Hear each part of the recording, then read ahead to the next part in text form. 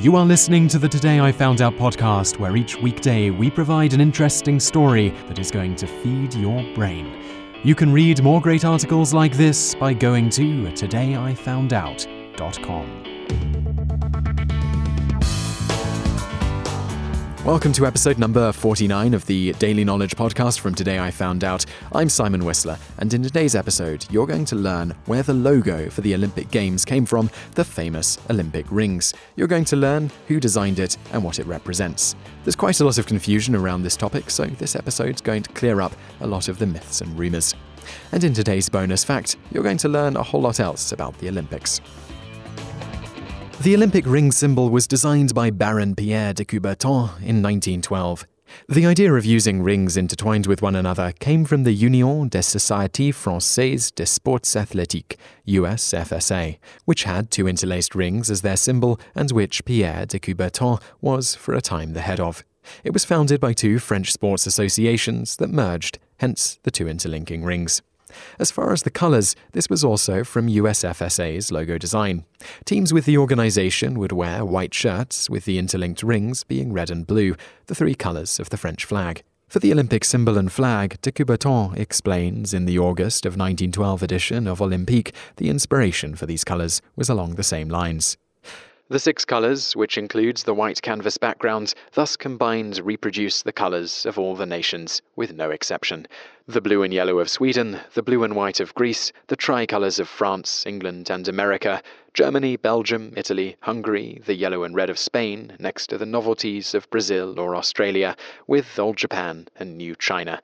Here is a truly international symbol.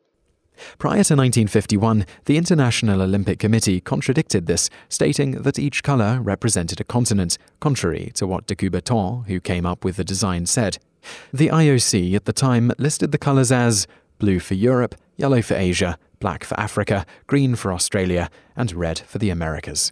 While the individual colours of the rings didn't specify a specific continent, the number of rings was set based on the continents, as de Coubertin explained in 1931. This design is symbolic. It represents the 5 continents of the world, united by Olympism. There is a myth that Pierre de Coubertin actually borrowed the Olympic ring symbol from the ancient Greeks. The origin of this myth comes from when British authors Lynn and Gray Poole in the 1950s took a trip to Delphi while working on the history of the ancient Olympic Games and saw a stone carved with the Olympic ring symbol. They assumed, and subsequently included in their book, that this was a stone carved in ancient times, when it was in fact carved for the 1936 Summer Olympics. The president of the Olympic Organizing Committee had it carved for a torchbearer ceremony at the stadium in Delphi. After the ceremony, they left the stone there. And now for today's bonus facts. The 1912 Games were the first Olympic Games where a country from all 5 continents competed, with North and South America considered one continent in this case. It was shortly thereafter that Pierre de Coubertin came up with the design, with the first known instance of it being in a letterhead sent by de Coubertin, with the rings and colouring all done by his own hand. By 1914, de Coubertin had made this into a flag, but the 1916 Games in Berlin were cancelled because of World War I, so the flag didn't make its debut until the 1920 Antwerp Games. Bonus fact 2. The official motto of the Olympics was proposed by Pierre de Coubertin in 1894 when the International Olympic Committee was created. De Coubertin got the motto from a priest, Henry Didon, who was also the honorary president of the USFSA in 1891. It was then that Henry Didon came up with the motto for the USFSA, which would, in turn, become the Olympic motto. The Olympic motto is Citius, Altius, Fortius, meaning faster, higher, stronger. Bonus fact 3. The official creed of the Olympics was inspired by a 1908 sermon given by Ethelbert Talbot, former Bishop of Pennsylvania. The creed for the Games is, "The most important thing in life is not the triumph, but the fight. The essential thing is not to have won, but to have fought well."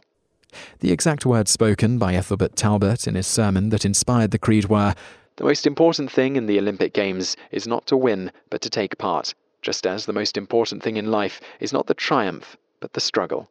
The essential thing is not to have conquered, but to have fought well." Bonus fact 4.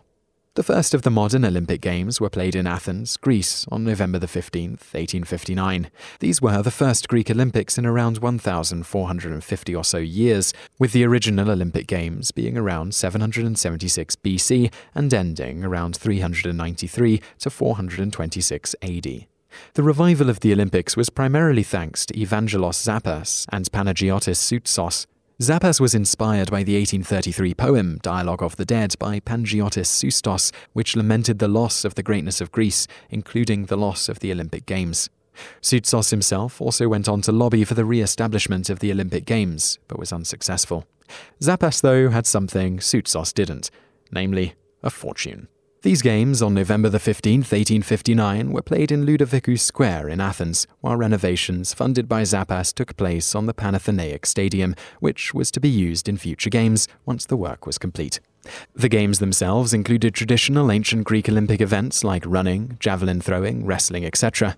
The participants were not professional athletes, but rather anyone who wanted to participate and looked like they were fit enough to compete. Winners received olive and laurel branches, as well as cash prizes, with the amount varying based on the place they finished in their respective contests.